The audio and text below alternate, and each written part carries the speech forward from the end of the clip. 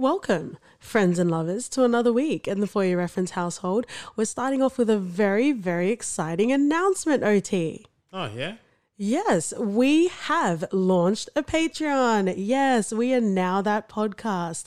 Everything is going to be exactly the same. You'll be satiated just as much with this podcast, but we've got some extra content if you want to support us even just a bit more. With all of these streaming services, it might help to have a few denarii or two. Mm-hmm.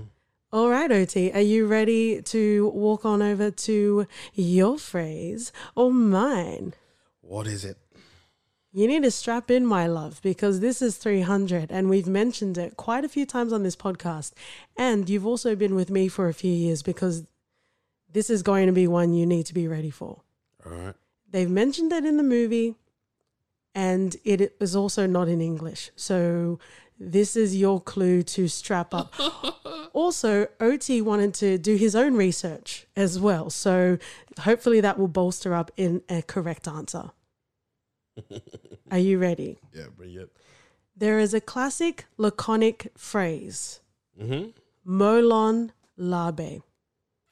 Oh. Now, I am even going to give you options. Oh, okay. Because I am a courteous queen, just like Gorgo. Mm-hmm. Okay, so molon labe. Is it with it or on it? Is it we will fight in the shade? Or is it come and take them? Come and take them. See. Oh, fuck off. Well, I'm going to take credit for that because I have broken you in just fine. So let's get on to the show.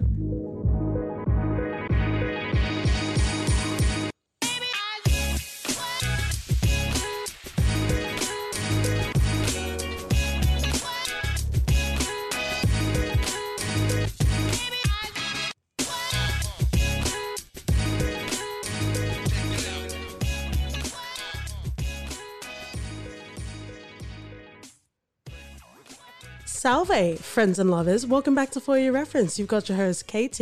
And OT. And OT, what is your profession? Oh.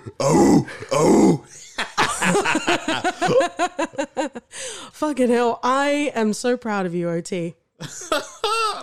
I'm on it today. I'm on it. All titties are out, all dicks are out. We are ready to go. If you've read the title, if you've been waiting for this episode, you are about to climax just as well. Today we are covering the film, the accolades of all 300. Ooh. Funnily enough, I didn't even know there was a following film. 300 Rise of the Empire. So we also watched that as well. I think most of our conversations will be about 300 though. To be fair, yeah, nothing much happens in the... What did they call it? A prequel, midquel, sequel? Yeah, and that's when you turn into like a Cloud Atlas situation. Oh, yeah. We've banged on Cloud Atlas before. Let's not do it today. Well, that's what Billy Bob was doing in Halle Berry. Ayo. She won an Oscar, mate. Ayo. She also won a Razzie. In the same year. And that's what happens when you bring up Halle Berry for no reason. Progress, mate. I will smite thee with my erected sword. Can we get into this? 300. Okay, I just want to say from the outset, because we are a learned people, we do attract learned friends and also learned listeners. For all of you that, hang on, OT, let people put their glasses up, give them some time to put their glasses up and say, this isn't historically accurate. Are you talking about Tom? Hi, Tom. Tom was one of our guests from History of Aotearoa. Please make sure you check out his podcast. But yes, he is at the brunt of all of our, this is not historically accurate. Well, you can bend over and spread your cheeks because this is actually based on Frank Miller's graphic novel. Mm-hmm. So come and fight us. Come and fight Frank. Come and fight Zack Snyder because this is based on a comic which is based on Herodotus, who was the father of history. So even then, it wasn't written at the time of the Battle of Thermopylae. So I think that's just advice for the world. Bend over and spread your cheeks for your reference. Oh, advice will last you for ages, mate. Because we are coming in all tits and all erections blazing. If only you guys knew, there's no video podcast for a reason. The budget, OT. So we already mentioned that it's Zack Snyder at the helm directing. What would you surmise was the budget? And this came out in 2006. Cool. I don't think they spent that much, just because I think it was all shot in one location, just behind a green screen. So, 20 mil. Wow. Let's give OT 20 mil and see what he can create. Really? You thought? Have you seen my Nigerian productions, mate? You don't even want to claim them as Kenyan. You just Need to be very specific here. shout out to the Nollywood scene if you guys want us to cover any Niger movies. The budget was actually 65 million. Oh, cool. So your gross underestimating really just ruined the budget, because I think they achieved quite a lot with 65 mil. They did. They really did. In the first sort of cut for Zack Snyder to get Warner Brothers on board, he actually took the comic, took out all of the dialogue, and created like an animation to sell it to Warner Brothers. And they're like, no, this isn't enough. So they created like a really quick sort of sequence for like one Spartan decimating all of these Persians, right? So that's quite an interesting sort of fact as well, because they've got that sort of, I guess we'll talk about the animation and the cinematography as well. But 65 million to be able to achieve that, they weren't necessarily, Warner Brothers wasn't necessarily expecting it to gross as much as it did. Oh, how much did it gross? So the budget was 65 million. They usually say for a film to make back its money, it needs to make 2 or 3 times as much as a budget. 65 million budget. Worldwide gross, $456 million. Ooh, that's some cash moolah right there. That is some serious coinage. So oh wow, all of the accolades. And I think it got, and I don't think we've ever uttered the word Rotten Tomatoes on For Your Reference, but I think it got around 60. On Rotten Tomatoes, and Rise of the Empire is like 40. So Yeah, deservedly I so. can see that. Yeah. Deservedly so. But this was, you can call it a cult phenomenon, you can call it a cult classic, you can call it garbage, you can call it whatever you like, because you know what? We can have a lovely discourse without fighting each other. Well, OT and I, that's kind of our default final form. Not today, mate. Oh, not today. Not today. Today I'm fully with you. Well, everyone, keep track of what he just said, because he will definitely go back on what he says. So that's 300, and we're definitely going to spend most of our time in there. Let me just quickly capture off 300 Rise of the Empire. So this was actually directed by Noam Munro, who's an Israeli director. At first I thought it was like Zack Snyder was trying to like distance himself from like the film after starting to watch this film, but it wasn't necessarily so. It just clashed with his Man of Steel. Yeah. Which is its own thing. Yeah, true. It's its own thing. So he still produced it, and he still got credits on this film as well, but it was directed by Noam. The budget of this, so 300 was 65 million. The budget for this one was 110 million. But that just goes to show you can throw more money at something. It doesn't necessarily make it better. Yeah, but this had more, I think they were fighting... The scale was much grander. Yeah. And Ephialtes actually looked better. Yeah, he did. Like, on a sad, desperate night after a few, you might actually consider him. Yeah, plus he had the bottle in the water, so that adds a level of complexity and all. Well, apparently it was actually done on dry land, and they digitally added the water afterwards. So speaking in terms of digitally having to do all that as well, cost-wise at least. Oh, I'm feeling this air of superiority. Are you on the Persian side or are you on the Greek side? Where are we today? Oh, not so sure. He's going to wait to see who wins. And the worldwide gross, so after $110 million budget, it grossed $337.5 million. That's all right. So it didn't necessarily do as well, but it kind of did enough, probably, than it needed to. So let's quickly go through the cast. So in 300, we have Gerard Butler, and it's sad to think that he went down the road of rom-coms with Katherine Heigl and also Jennifer Aniston, but let's just remember him in the glory that is 300. We also have Lena Headey as Queen Gorgo. We have David Wenham. I don't know if I've seen him in anything else. Have you? No, I don't think I've seen him in anything. I just kept thinking that maybe he was Nikolai Coster-Waldau, but it wasn't him.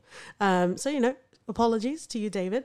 We have our man, McNuttying in all the holes, Dominic West. Yeah, he plays this sort of characters quite well. He does. It is like, I don't know about you, but personally, even though he was skeevy and he was gross and maybe even, not even maybe, a little rapey, I kind of didn't scorn him as much as I probably should have. Because he just plays these devious characters so deliciously. And definitely check out our Wire episode if you're into that and you love The Wire. And also, I just want to give a shout out to Michael Fassbender because this was his first feature film. Yeah, who would have thought that? I didn't even realize it was him. Who'd have thunk it? Yeah, And I don't know for you, I watched 300 before I watched Spartacus as well. And I watched 300 at a time. Obviously, once you've watched something and then later on in your viewership, you'll come back and watch it and realize there's actually so many big names there or well-beloved sort of thespians, if you will.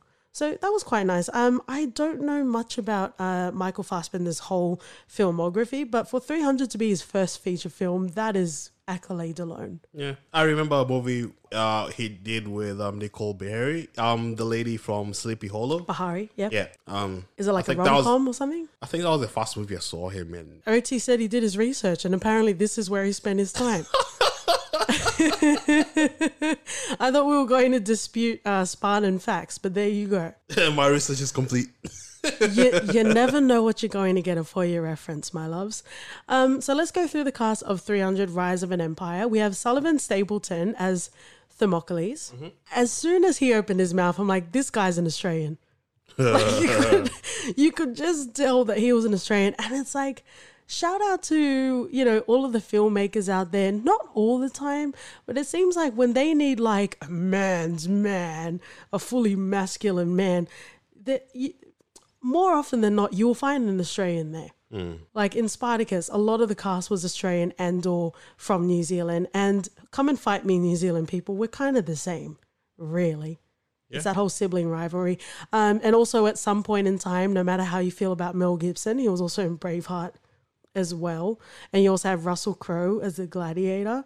Like, Aussie guys, that's where they're at. Just not in the streets, mate. Well, unless you want to start that podcast, OT.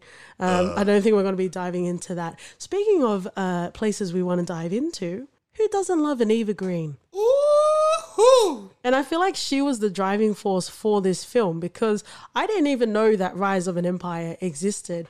And then your selling point was that Eva Green was in it. And I still kind of don't know much of her filmography. But all I have to say is Dreamers. And then I think a lot of people out there get it. Sploosh Mountain? Beyond Sploosh Mountain. Sploosh Summit. Yeah. Well, I thought she was quite effective in her role as well.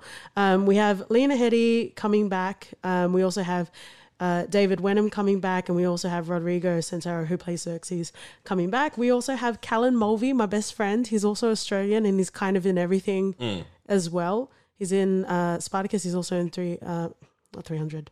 Power, which we just did an episode on, guys.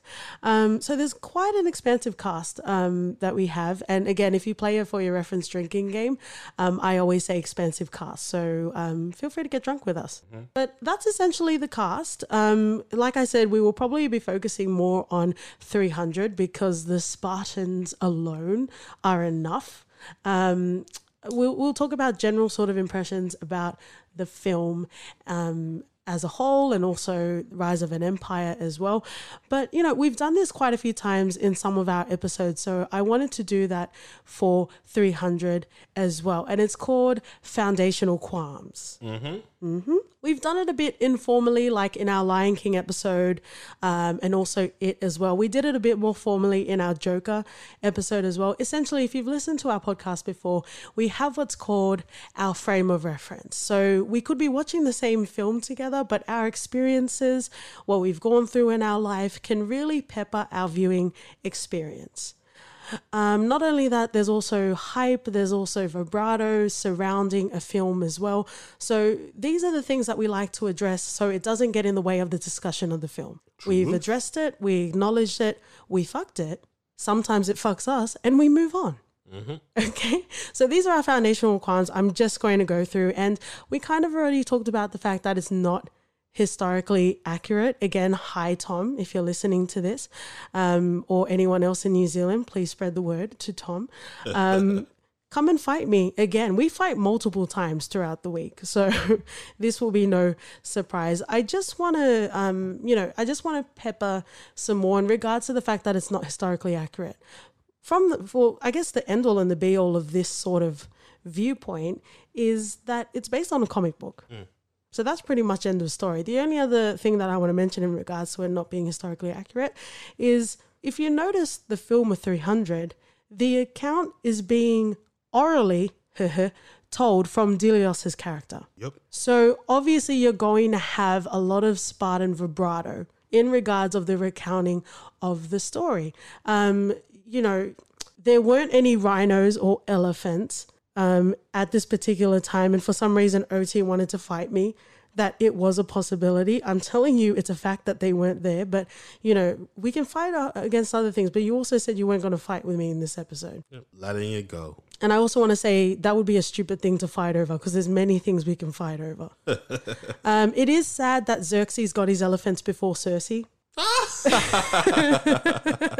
That's a Game of Thrones reference, and we do have a Game of Thrones episode, guys. Actually, 2. We have the main one, which covers 7 seasons, and then we also have a bonus episode. So that's for the Game of Thrones fans, just to satiate you that much. But in regards to it not being historically accurate, it is coming from the point of view of the Spartans, right? And I think we talked about this in the Wire episode. It's like, even within your family, there are stories that you tell to the world that aren't necessarily true. And then there's the truth that your family know inside. To bring it back to history, talking about Indigenous Australians, there were early accounts of them witnessing for the first time, the white people coming to the shores. And because they didn't have any sort of frame of reference for guns and cannons, it was imagined as beasts, these mythical beasts and powerful beasts coming onto the shores to Australia. So hi, did you not think we were going to get deep today? Get ready for the penetration that is for your reference. So I just wanted to mention that because, in the famous words of Winston Churchill, history will be kind to me, for I intend to write it. So there you go. Any desire you had to fight me has dissipated because I gave you some lovely sources. So let's move on to the next foundational qualm. Even reading the reviews, especially from Rotten Tomatoes, there was a lot of, criticism about the one-liners that 300 famously has. The only thing that I would say in regards to that is in regards to the Spartan society, and we will get into that as well, they, in accordance to, the brutality of fighting and being beaten for hours and days on end, they actually had classes of music and dancing and arithmetic. So they were actually quite light on their feet. And there are a lot of historical accounts from my best friends, Herodotus, Homer, and also Plutarch. To a certain extent, where they actually talk about how Spartans were actually known for being very quick-witted as well. And a lot of the iconic lines that you hear from the movie are actually taken from historical accounts as well. So just peppering it. Yeah, just the peppering on your for your reference foundation. So I just wanted to put that out there because it kind of seemed too perfect at times, the one-liners. And the beauty of it, a lot of the sort of delicious quotes that you have are actually from historical accounts as well. So that's right. Shout outs. There are a few I just want to quickly go through. There was some vibrato about homosexuality and it potentially being pejorative or being viewed in a negative light. Spartans were not notorious, but it was a known fact that there were relations with each other, especially in the barracks as well. I could see that. Right? Yeah. There were also... there was I think it was in Rise of the Empire or maybe at the end of 300. No, it was 300 because he had Dominic West's character where he was talking about adultery. Adultery kind of didn't exist in Sparta. Like women were free to bed whoever they wanted to. Maybe for the queen specifically? No, Ah, just Spartan women in general. They were their own kind. need to go back to that time, don't we? We do. More for me than for you, but there you go. Wow. There are ancient accounts of like talking about adultery and how it just doesn't exist in Spartan society. So I just wanted to mention that because I think that's more of like a Western sort of, inkling affecting sort of an ancient story because they're actually quite progressive for back then. Even the way that women were viewed, but we'll come to that in a second. Something that I wanted to also address before the last one is the pronunciation of the names. Moving forward, you will hear us refer to Leonidas as Leonidas. There are some historical accounts I remember watching in high school that called him Leonidas. Sounds like some sport apparel. It's like some vomit forever. And also some historians, in regards to the documentary surrounding 300, they also called him Leonidas. I don't know what and they're smoking. Leonides. So there are so many ways to call it, but we are going to call him Leonidas. God. Because if that's the case, I want to call Theocles Theococcus. Themistocles. Yeah. But yeah, so, all in regards to the pronunciation, people just calm your titties, calm all your privates, and we're going to be fine. The last foundational qualm that I wanted to bring up, OT, I actually want to bring you in on this. Accents. All right. I feel like it's a disservice because no one bothered me. No one bothered me in this film, but I feel like we need to bring it up. Like even in our Black Panther episode, we gave lashing specifically to Forrest Whitaker about accents, but I don't know. Accents didn't bother me here. I guess it comes to having that frame of reference as well, because I know nothing about Greece and Persians and how they sounded then. And frankly, it didn't bother me because I thought, it's fine. They're all speaking English. Oh, well. But then when it's something like Forrest Whitaker and Black Panther, I have a bit of reference to that. And I was like, this is throwing me off a bit. But then again, people who are knowledgeable about this stuff, it might affect them. Yeah, so I just wanted to mention it because people might throw that in our face because we talk about accents a lot, but I actually didn't mind the mix match because there was a lot of different sort of accents in this film. All right, well, let's dive in to 300 specifically. Let's start off with our first impressions. I think OT should start first before I go. So in regards to 300, did you know much about it? Were you a fan of ancient history? And what did you think about the film when you first watched it? And how did you feel about watching recently? I know your background in this is a bit more vast than mine, but I really didn't have any sort of reference growing up towards these things. I think the only thing about growing up was playing God of War and learning about or watching Hercules. And I think that was all I got from that sort of time period. Our school really didn't teach us much about that. We were more focused in what happened from World War I going forward.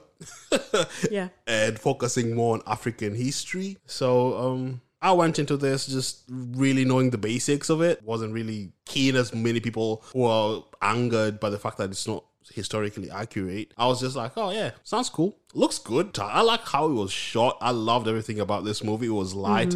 I just enjoyed the sequence, the animation. It was light? Visually or story-wise? Visually. Okay. There was a lot of heavy shit in this. Well, yeah, it was heavy. But then again, you could just sit back and switch off and just enjoy it for the action sequences alone. And I think that's what most people did, to be honest. So, yeah, it was good. Had fun with it. And I think it deserved all the hype. And the fact that when I watched Spartacus later, it just reminded me of how 300 was. It's just a callback to how awesome it was. And it was mandated that the first season of Spartacus rely heavily on 300, which was quite clear. Yeah, for sure. And you know what? Just with what you were mentioning before, I really feel like we should tackle not even like an ancient, some sort of like African history sort of film, because I feel like that is a gap in the market, if you will. There is, especially when it's so vast and a lot of shit has happened there.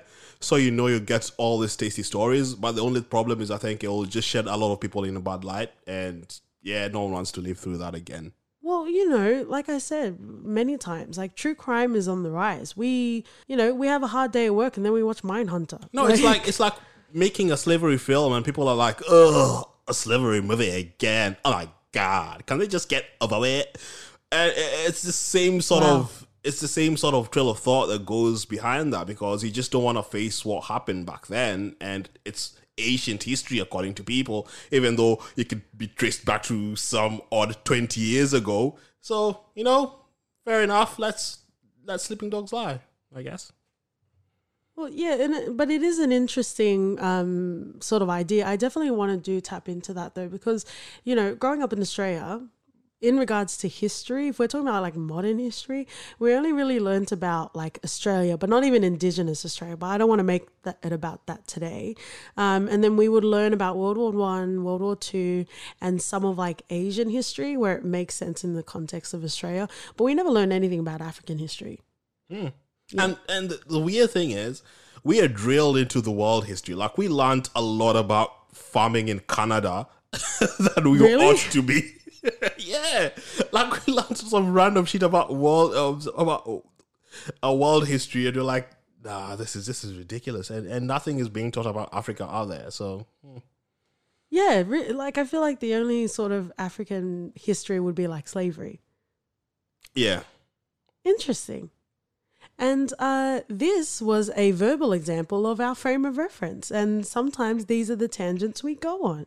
But if you guys are interested in, us going down that path, I think it would be actually quite interesting. It would be. Personally. But let's dive into my first impressions for 300. You talked a lot about, just, who you are not being reflected in history. I am from a tiny little dot in the Pacific Ocean, Tonga.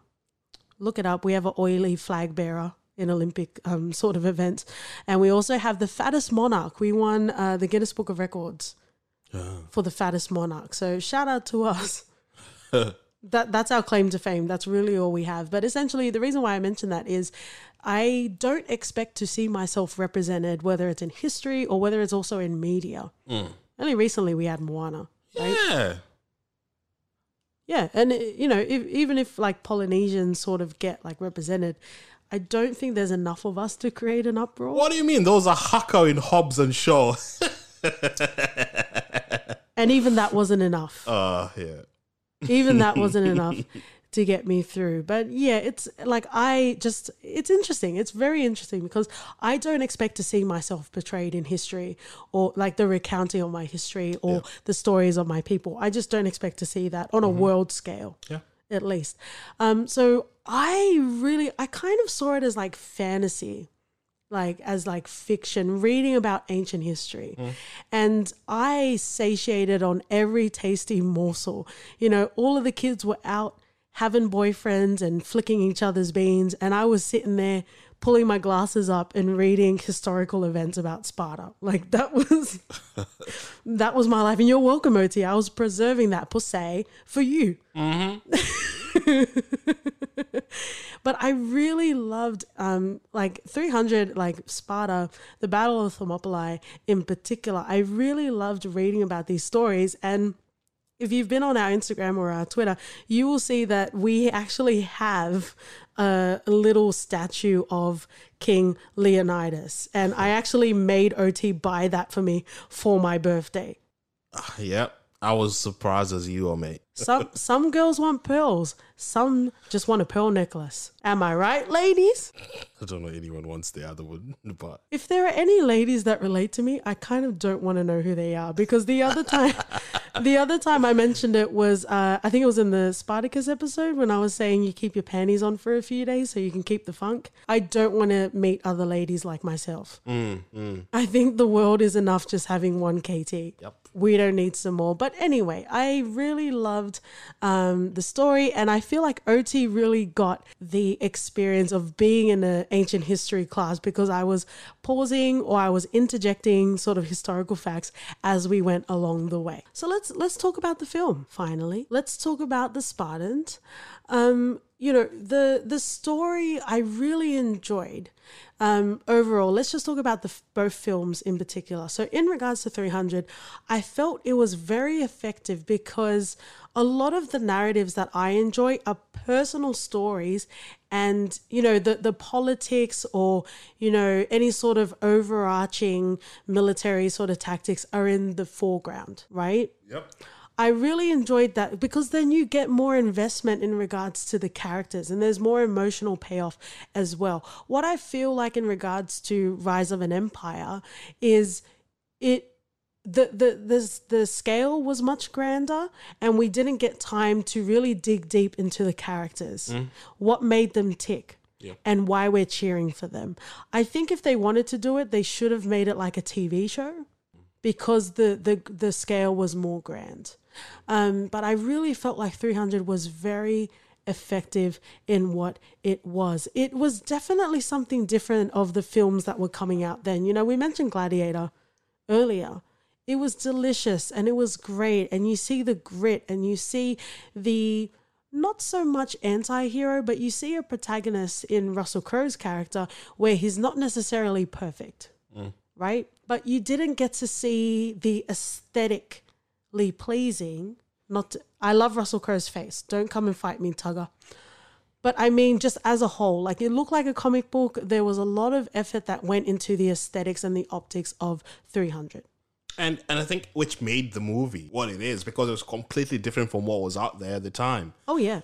The effect made it more immersive to people. Mm-hmm. You felt completely as if you're fully focused on what's happening in front of you. I think they made a lot of effort in trying to remove all the other distractions. Yeah. So every stroke on every thrust is completely captured, and you're like, God, the brutality of it all is breathtaking, and you're fully immersed in this experience. Because we've watched a lot of war movies and stuff, and it's done well. But what Zack Snyder did here is completely remove the noise and fully focus on what's happening in front of you. And it just translated really, really well. And that was actually quite intentional. So to have it look so mystical and to bring that fantasy sort of element, it's to remove the fact that, yes, this was a point in time in history, but creative licenses were spent.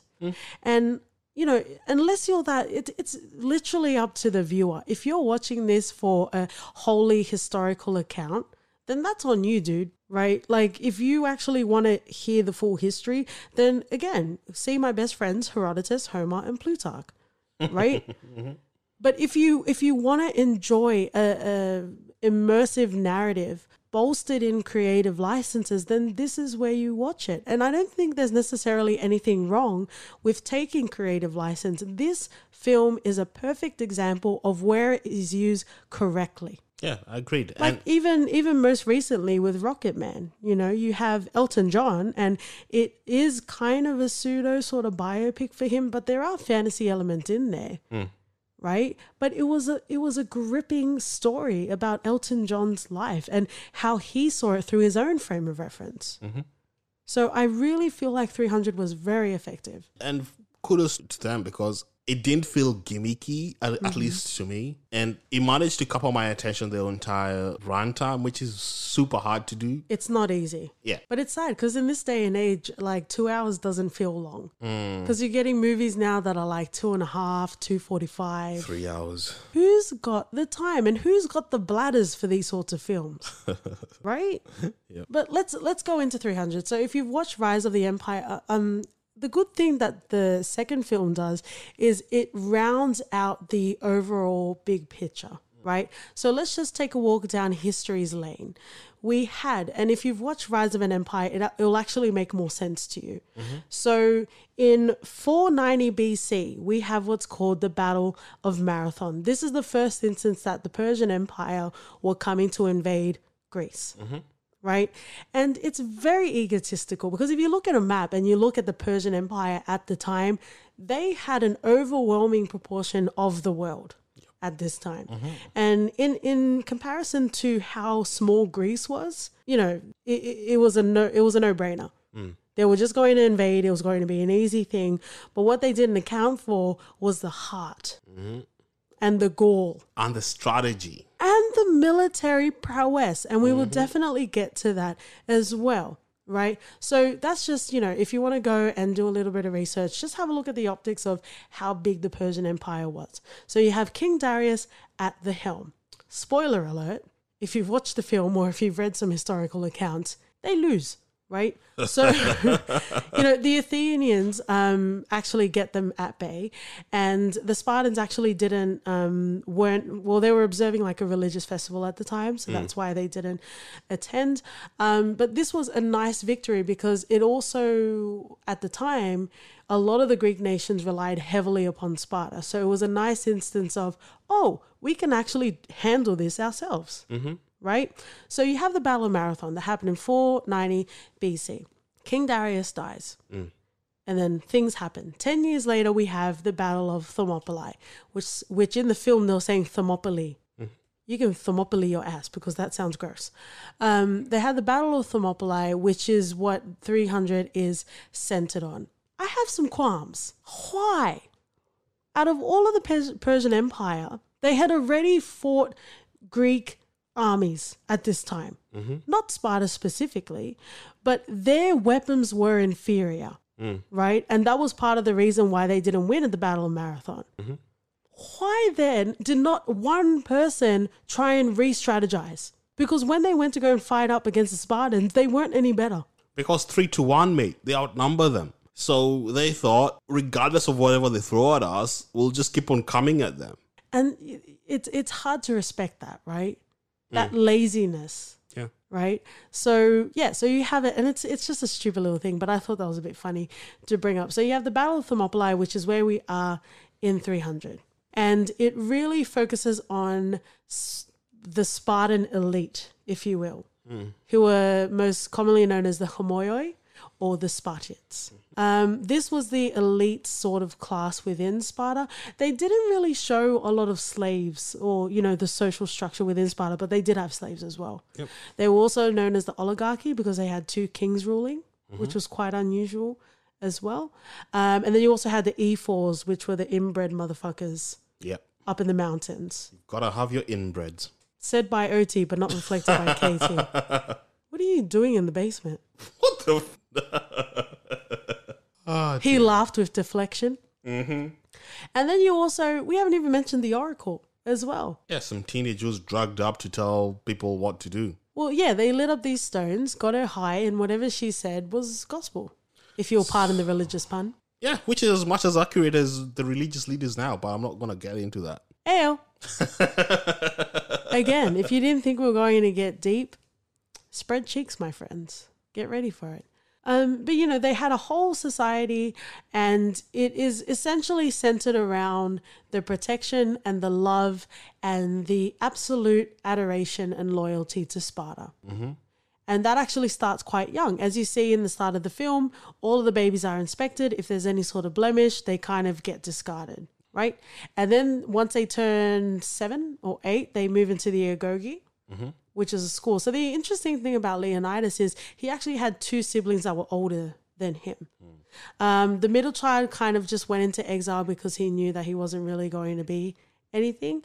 And the older one actually went mad. Like he went cuckoo for Cocoa Puff. So Leonidas wasn't really in the line of deity or into kingdomship. Right? But by default, he did become the king. His name actually derives from lion. So they believe they're descended from Heracles and also Hercules as well, who's known for battling lions as well. But they go through the Agoge where, like we mentioned before, they spend hours being beaten up, right? And it's really to bring that sort of resilience to life. They also have a sequence at the start of the film where Leonidas's character is facing a wolf. That didn't happen. That was admitted by Frank Miller. That was just so he could put it and be nice in a novel. But what it does is it perfectly illustrates on another level the military strategy of the Battle of Thermopylae. which is what 300 is based on. Because you see, he's facing the wolf, and the way that he conquers the wolf is funneling it into that little crevice. Yep. Yeah. And that's how he gains the advantage. So that shows that, you know, imagery and symbolism can be very effective. So true. In the tapestry of a narrative. And it does it very well. Yes, it didn't happen, but, you know, get your finger out of your ass and let's have a good time. Yeah. It's story time, yes. Thank you, influencer OT. You're welcome. That's your profession, apparently. So let's talk about Leonidas and Gorgo as a unit. I love them. I think there was quite a strong partnership in there. And you have Gorgo fully trusting exactly or knowing the strengths of Leonidas and what he's got to do. Mm-hmm. Of course, Leonidas wasn't going to listen to the oracle, and she already knew that. But the Spartans were a very religious people. Yeah, but at the end of the day, you saw Leonidas as being logical above all else. Mm-hmm. These guys are coming to our land, telling us to just worship them and then they'll let us be. Of course not. He knew there was going to be more and freedom above all else. There was a comment at the end, was it in 300 Rise of the Empire, where they were talking about they'd prefer to die rather than leave the slaves? Yeah. And it's so true. And Leonidas saw that, and regardless of whatever religious festival was happening at the time, this took precedence. And Gorgo saw that and realized that. Well, the interesting thing about the social structure in Sparta is you have the elite, so the Spartiate, and the women were actually in there as well. They were almost considered as citizens, which is very rare for an ancient society to have. So like I mentioned before, they also went through schooling and they were taught how to fight, and they were actually, so they were allowed to exercise, and they were also allowed to be educated as well. So relative to the rest of Greece, they stood out. You know, there are ancient accounts, and I think it was from Plutarch, where he talked about, you know, Sparta being the city of beautiful women, right? And they were quick-witted, and even when we had our best friend Peter Mensa as a messenger, he's like, how would you allow women to speak amongst men? And Gorgo said something to the effect of, because only Spartan women give birth to real men. That's a mic drop. Yep. Right there. Right? And I loved, Gorgo had such delicious one-liners as well. You know, much of the same as men. I feel like, aside from the fact that I don't exercise, I feel like I could slot in quite well into Spartan society as a Spartan woman. Do you think you could be a Spartan man? Oh, yeah. Because but you need to believe in that beautiful death. Yeah. And what's funny about that is, so I'm dividing you guys a bit to African history, which is quite hilarious. Oh, no. So in Tanganyika, so modern day Tanzania, there used to be a leader called Kinjekitile. And when the Germans invaded, so he formed this rebellion called Maji Maji. Maji is pretty much, it's just water. Okay. So he convinced the people that if you drink this water, the German bullets won't hurt you. Oh, wow. The Africans, they didn't have guns or anything. Yeah. Just had their spears and their daggers. So when you're facing an army that has guns, of course you'll be scared. Yeah. But he told them, if you drink this water, those bullets won't do shit. And man, an uprising was so brutal. People were really hyped up and they fully believed it. And they ran into battle. They were shot, but they still kept on going. You need to have that. You need to have that. You really do need to have that. And it's one of the things that really transformed this sort of, brought up about the nationalism in Africa. It was one of the things that really sparked things into life and made people take note. Because regardless of the number of people who died, yes, it was massive. Apparently around 300,000 people. Jesus. It still sent ripples across Africa. But morale is very important. It is important. And the way that you approach a battle is very important. It really is. And that's what saw a lot of the success with the Spartans, and also on a level, Vikings as well. Because there are historical accounts as well where you would have Persian spies, you know, laughing and scoffing at the Spartans because they were all naked, applying perfume and oiling themselves up. Again, this is not our Friday night. These are historical accounts about the Spartans. But the point is, the reason why the Spartans were doing that is because they were actually preparing for death. Yeah.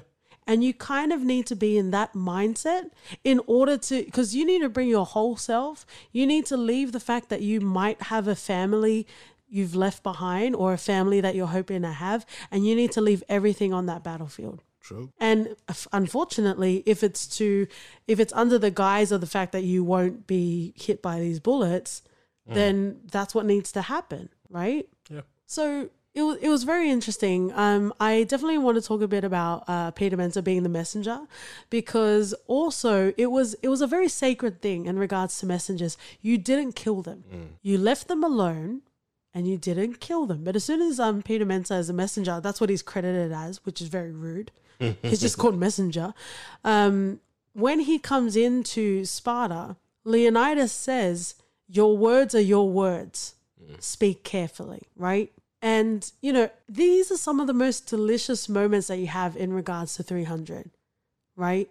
Because most Greece sort of city-states left messengers alone. Yep. Spartans were like, fuck that shit. You said what you said, right? And then you have one of the most delicious lines, mostly getting used in like EDM tracks.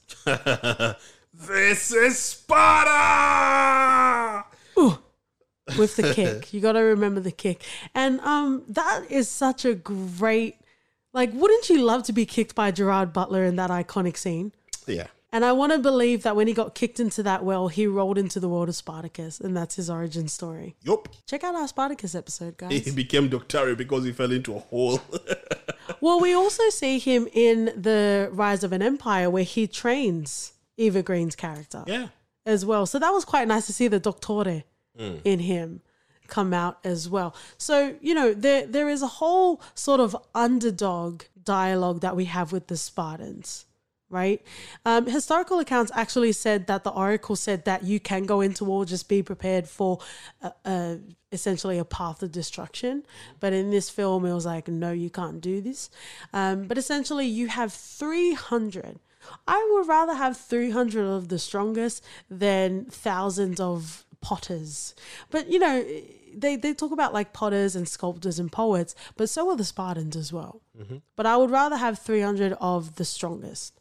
I'd rather have the numbers and have an actual strategy on how to utilize them best, regardless of their prowess in combat. Interesting. Because I think I could do more with a lot more people than I could do with just a handful. Well, you could make more mistakes, which is what the Persians were doing. True. But then Xerxes had a god complex, and he just thought, Literally. send them out and he'll conquer. So literally not sort of strategy rather than just insistent pressure. So you mentioned at the start of the episode in regards to military combat. Let's talk about it. Because so you had scores and scores of the Persian army and 300 of the Spartan soldiers, right? So we have the imagery and we have the symbolism of Leonidas when he's a kid with the wolf, right? Effectively finding an advantage and using that against the wolf, right? A lot of the, you know, you can have default advantages when it comes to war, when it comes to combat, but there are geographical advantages that you can use as well. And what I really found frustrating is, yes, you've got a lot of numbers in regards to the Persian army, but they really didn't learn from their mistakes. They didn't really seem to have any sort of scouts as well that would scope out the land. And I don't know what the rules were in regards to war, but I kind of would have checked, because essentially it became a funnel, right? So they mentioned it a lot of times. Their multitudes meant none, because they were all getting funneled in through the hot gates, otherwise known as Thermopylae. Yep. It was an interesting display, and I know we talked a bit about it, but I definitely want to give a bit more accolades in regards to the colouring, if you'll pardon the direct pun, and also the cinematography for this film. It is delicious. And I know people joke about it, being like, this is just a homoerotic excuse for guys to jerk each other off. Well, friends and lovers, I felt myself growing a dick as I was watching this, and that newly formed Ephialtes dick was getting hard. Like, why can't we enjoy a film for what it is? Yeah. Right? It was glorious. And a lot of the times I will defend, in a few episodes about the word gratuity. This film was fucking gratuitous. And I was tasting every morsel of that. Yeah. Why not? Why not bathe in the gloriousness that is this film? And to know that semblance of it actually happened. Oh, yeah. Takes it to a different level. And, a lot of the times Xerxes will say, I will erase you from history. No one will know about this day. Well, he was dead wrong. Yeah. Because the legend of the Battle of Thermopylae lives on. And, history is a very interesting thing. And it'll be interesting to see, in 2019, what holds thousands of years from now. Yeah. For your reference, obviously, because we're going to shove it in every orifice we can. Imagine if this was the only time capsule that people had for 2019. Bloody hell. We failed humanity. We're like, thank God they're gone. Thank God the robots have taken over, right? But it is a beautiful display of camaraderie, of military strategy, and of the classic sort of underdog story. And what got me is, I never knew Xerxes was not a black person. Like, I just always assumed he was Me too. some brother from somewhere. And then years later, they were like showing, I think I was reading an article and I was like looking at pictures of showing the cast of 300 before and now. I'm like, what? This small white fellow was Xerxes? Come on now. Well, his name is Rodrigo Santoro. So he's got a tan to him. Yeah. But that was very disappointing as well. Obviously, he was like made to be a giant. A lot of his scenes were in a green screen because they had to obviously enlarge areas of him. Oh, they enlarged a lot of areas. And they also dropped his voice a whole octave. I really feel like you could have voiced over him. Nah. No? Nah. Not a fan?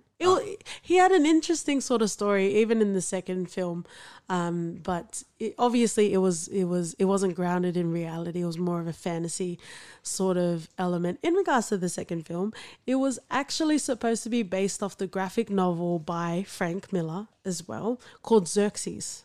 And I do want to make it clear, we don't have Rodrigo Santoro in our studio at the moment. That is actually our dog licking his balls right now. I want to talk a bit about the politics that surrounded Sparta. First of all, I'm very disappointed that the old men weren't ripped. Yeah, because I didn't have everyone ripped in society. Well, they should have been. Yeah, they should have been. Like, the baby should come out of the womb with muscles. Like, that's what I was expecting with this beautiful society. But it ties in nicely together with Dominic West's character, Theron. I can't help but feel like Theron sounds like our cunning exec producer dog, Theo, who, if you've been paying attention, has been licking his balls the whole time, which is not much different to Theron's character as well. What did you think about him? Like his sleazy ass. And you could see that he's already been bought off. The first minute I think they introduced him into the scene was... He said it was keeping them company. Yeah. Yeah. Yeah. And you could see that he'd already been bought off. He had ulterior motives. It was all about money and gold for him. And he essentially just sold the whole city down the drain. So I didn't have any love for him as a character, even though it's Dominic West and I love him. In this, he was just sleazy as, and the fact that he took advantage of of Gargle, and then later on just went back on his word because he'd already gotten what he wanted. But did that surprise you though? No, it didn't. It didn't. But I expected more from him. I appreciate it. It had that sort of element because a lot of the times when there is a threat, you're always expecting a foreign, if you'll pardon the pun, you're expecting a foreign sort of entity, right? But what people don't account for is the domestic sort of entities that are planning and plotting against you. Yeah. So it created an interesting sort of dynamic as well. Yeah, and I guess you always have those sort of people in society. Like Africa had heaps of them who took on the colonist point of view and just fucked everyone else up. So it's, can we just take some time for that audible gap? Like, do I go there? Yes, I'm gonna go there. happens all the bloody time. It does. But I think from a narrative point of view, it's quite interesting to have different dimensions or different sort of characters that are gunning for the seat of your throne.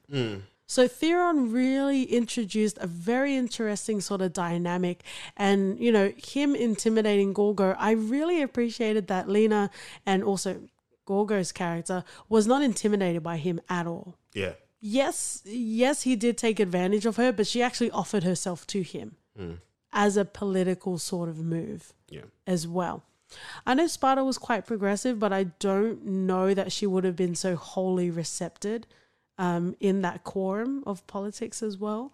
But it was quite an interesting sort of dynamic to see that skeeviness. I think it is possible, at least for me, to enjoy those sorts of characters if it's done right. Yeah, if it's done right. Like, I saw him for who he was, and granted, his character just rubbed me the wrong way because of my frame of reference. Well, he rubbed Gorgo the wrong way, but anyway.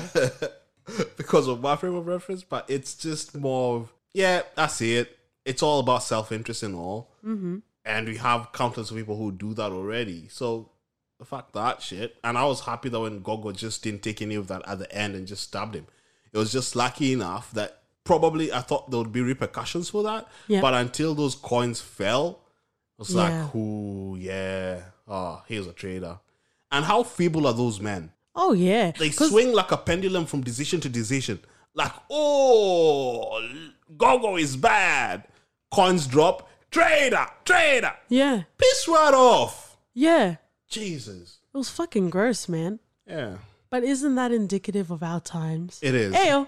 It really is. Like, all around the world. No politics are safe in regards to this sort of rhetoric. Yeah, for sure. But fucking hell, man. Like, such a beautiful story, at least of the Spartans, not necessarily the politics of it all. But Gorgo's character was so strong. You know, in a lot of accounts, when she speaks to Leonidas for the last time before he embarks on battle, she says, "What should I do now?" And he says, "Marry well and bear good sons."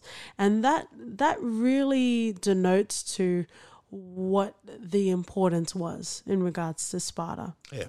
And I do just want to mention, I definitely want to talk about Ephialtes, but I also want to give everyone a reference check, which is also a reality check. You know, you might think you're a Spartan, but I think more often than not, we are Ephialtes. Because I know a lot of the people that listen are podcasters. Hey, girl, hey. But Spartans were essentially jocks. Like, they were the most athletic, the most gorgeous. They were getting the most fucking. And then you have Ephialtes in the corner starting his podcast. No one is safe from KT's wrath. If I can't have my stanky ass underwear, this is what you get. Right? But it's like, let's talk about Ephialtes, because he's also another element in regards to the narrative that was bringing the downfall of Leonidas. He is. And remember when he approached Leonidas and I told you, he should have just kept him on?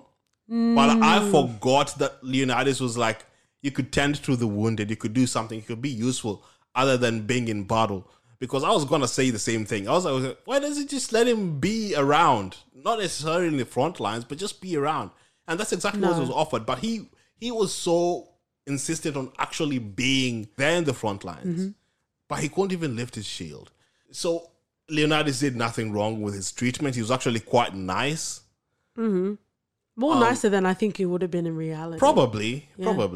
But he was nice in this movie. And he just wanted more. He just wanted something that he couldn't have. But OT, this is literally an intervention to tell you that you will never be a Spartan. Because the whole ethos of being a Spartan is, you know, and even a line in the film that Leonidas says is, you are only as strong as the man next to you. Right? And the fact that you would let a weak man be in there in any sort of capacity just shows you that you would not be a Spartan man, unfortunately. They formed a dome, whatever, to protect themselves. Like a turtle formation, yeah. He would be in the center. all dude. crowded, like the surprise attack. Maybe in Athens, but not in Sparta. Yeah, but Not anyway. in Sparta. And that's what you're not understanding. Because even if he was, taking the role of cleaning the fields out and watering and feeding the men, he definitely would have turned at the presentation of a coin. He would have done that irregardless. He was the quintessential sort of weak link that you have in a narrative. But don't you think... It doesn't matter how well you would have treated him. He knew that he could never measure up. He knew that. But don't you think that's a fundamental problem with how Sparta was as a society? We're not and how saying- it treated people? I'm not saying that Sparta was the most perfect society from a historical sort of viewpoint, from a satiated high school Katie sort of viewpoint. Yes, I'm living for it and I'm loving it, but I wouldn't want to live in Sparta. True, but I'm just saying, like, it brings up questions of fundamental problems of what Sparta was. But you're talking about a world where everyone gets participation awards. That wasn't Sparta, mate. It's not a matter of participation award. It's a matter of being inclusive for everyone that's But part that's of not what it. you're talking about. We're not Because- talking about diversity and inclusion policies that we have in corporations in 2019. This was 400-ish BC. It doesn't make it right, does it? But what are you talking about? We're talking about ancient history. In Game of Thrones, they have rape scenes with Khal Drogo and Daenerys. Do you think that was right? No. Exactly, sir. Disarm yourself, if you'll pardon the direct reference pun. It's very clear that you wouldn't be a Spartan man. And that's not an insult. That's not a compliment. You can take it however you want. And I wouldn't want to be.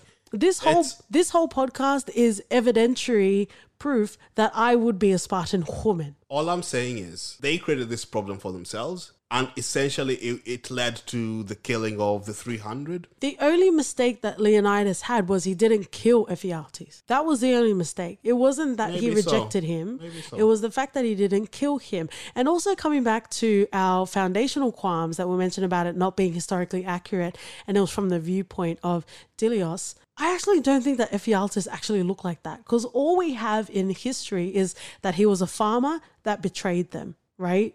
It's kind of how you would describe your ex. Like, you would say that she was the ugliest thing around, she kind of limped and all that sort of shit, but it's not true, right? It's just from their point of view, because he betrayed them, he becomes this grotesque Quasimodo Igor motherfucker looking thing.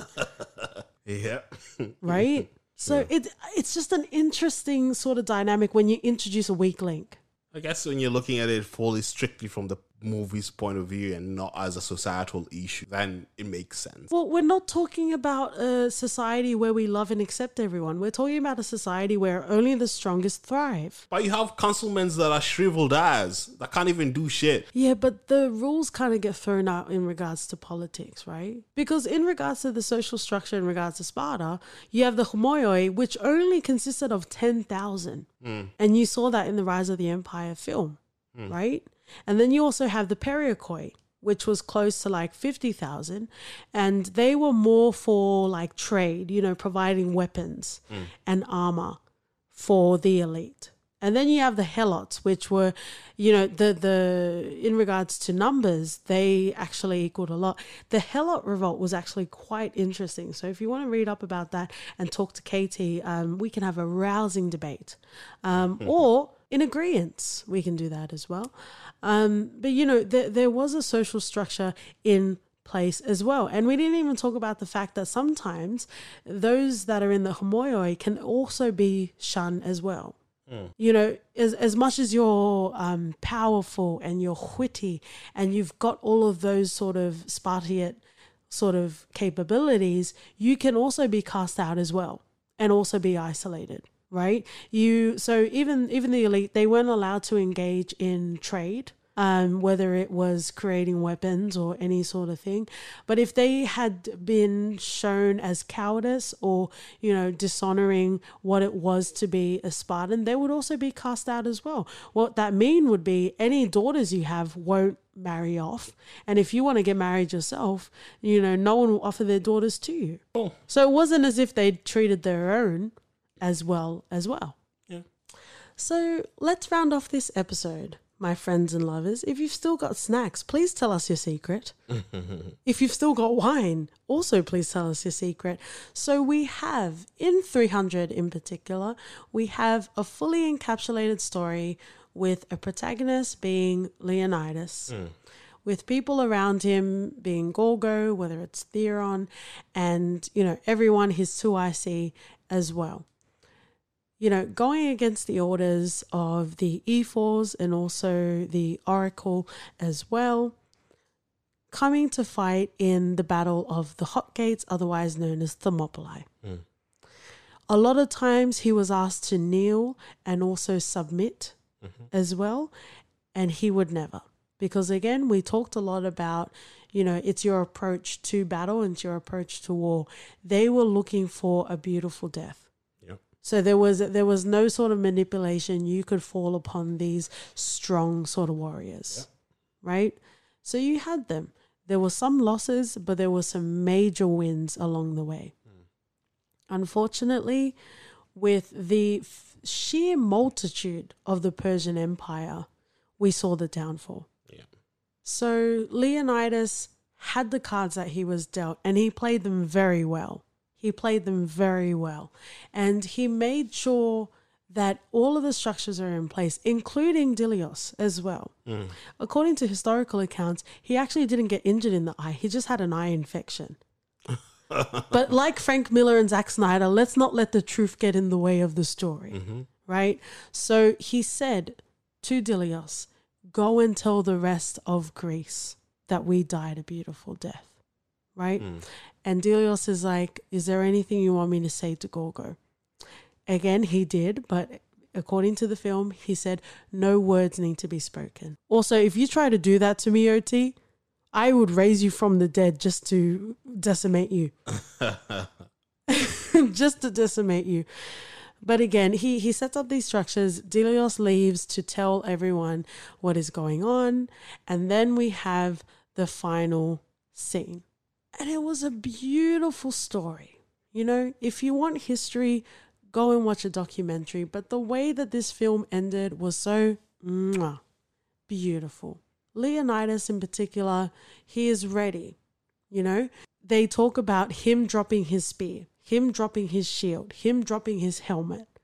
But that was only because the helmet was narrowing his vision. The shield was throwing him off at balance. He didn't drop his spear.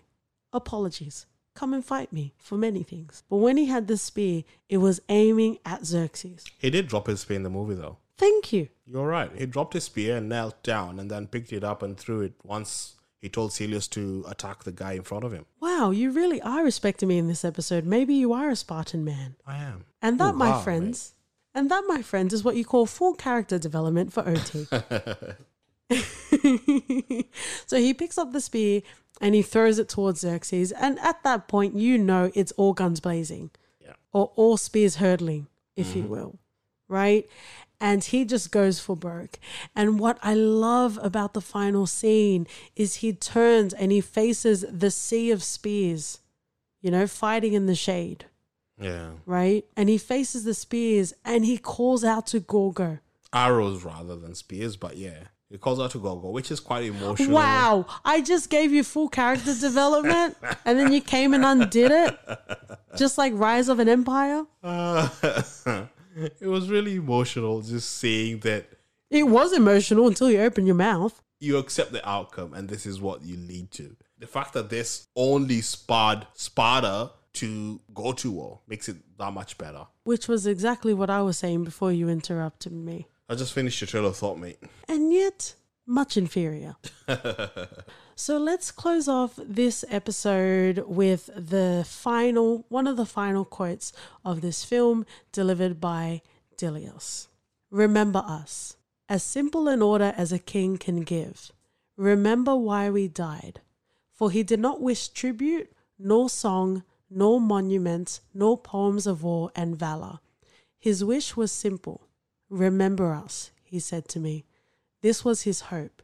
Should any free soul come across that place in all the countless centuries yet to be, may all our voices whisper to you from the ageless stones. Go tell the Spartans, passerby, that hereby, Spartan law, we lie. So, we've climaxed and now we're at a point where you get some snacks post-coitus, my friends and lovers, as we dive into a segment we call For Your Reference. OT. Ooh, what do I reference for this? Is it an African movie? I think I'll go with Spartacus first. Nice. Just because you get to see Doctario as well in there, Peter Mensah, he's great in it. It's the sort of kind of couple dynamic you get with Leonidas and Gogo, with Spartacus and Sura. And you just love these couples, and you see how they spur each other along, and how everything is about fighting for what you believe in. So Spartacus is one thing that you really have to watch if you've not. My second reference would be Game of Thrones. Boo. You get to see Lena Headey in there. Like, she's amazing. She is great. And when we were watching the film, I was saying that she belongs to be on screen. Yeah, she really is. She's a great actor. And you get to see her in a full glory as Sassy in Game of Thrones. Whether or not you agree with how it ended, it's still a great show. It's entertaining as... Even I had some enjoyable moments, even though I don't care for it as an overall story. And I will reference Vikings. Skull, motherfuckers. Vikings is actually, if you're listening to this in real time, Vikings is coming back in less than a month. And the cute thing about our references, because it is purely coincidental and we didn't mean to do this, but we actually have an episode on Spartacus, 2 episodes of Game of Thrones, and we also have an episode on Vikings, just to satiate you before the final season. Are you excited, OT? Beyond excited. Beyond forever. Beyond excited. Yep. And just like the title of the Vikings episode, I've always wanted to die a glorious death. And if that isn't the most Viking/Spartan thing you've ever heard, then we don't want to hear it, really, to be honest. But thank you so much for joining us along this journey.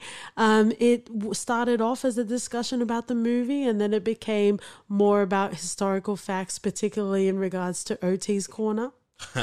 Hey, life is all about our frame of reference. And if you really feel like you can enjoy something without your personal experiences leaking into it, then there are some demons you need to reconcile, my loves. For sure. But thank you so much for listening. Please continue to listen. If you've listened to a few episodes, we love you. If it's the first time you're listening, we love you even more. On Twitter and Instagram, we are For Your Ref Pod. You can write us an email at hello@fyipodcast.com. And again, we've launched a Patreon, so please make sure you check out the details if you want to support us some more. Yeah, and see you next week. We died in Hades! See ya! Bye.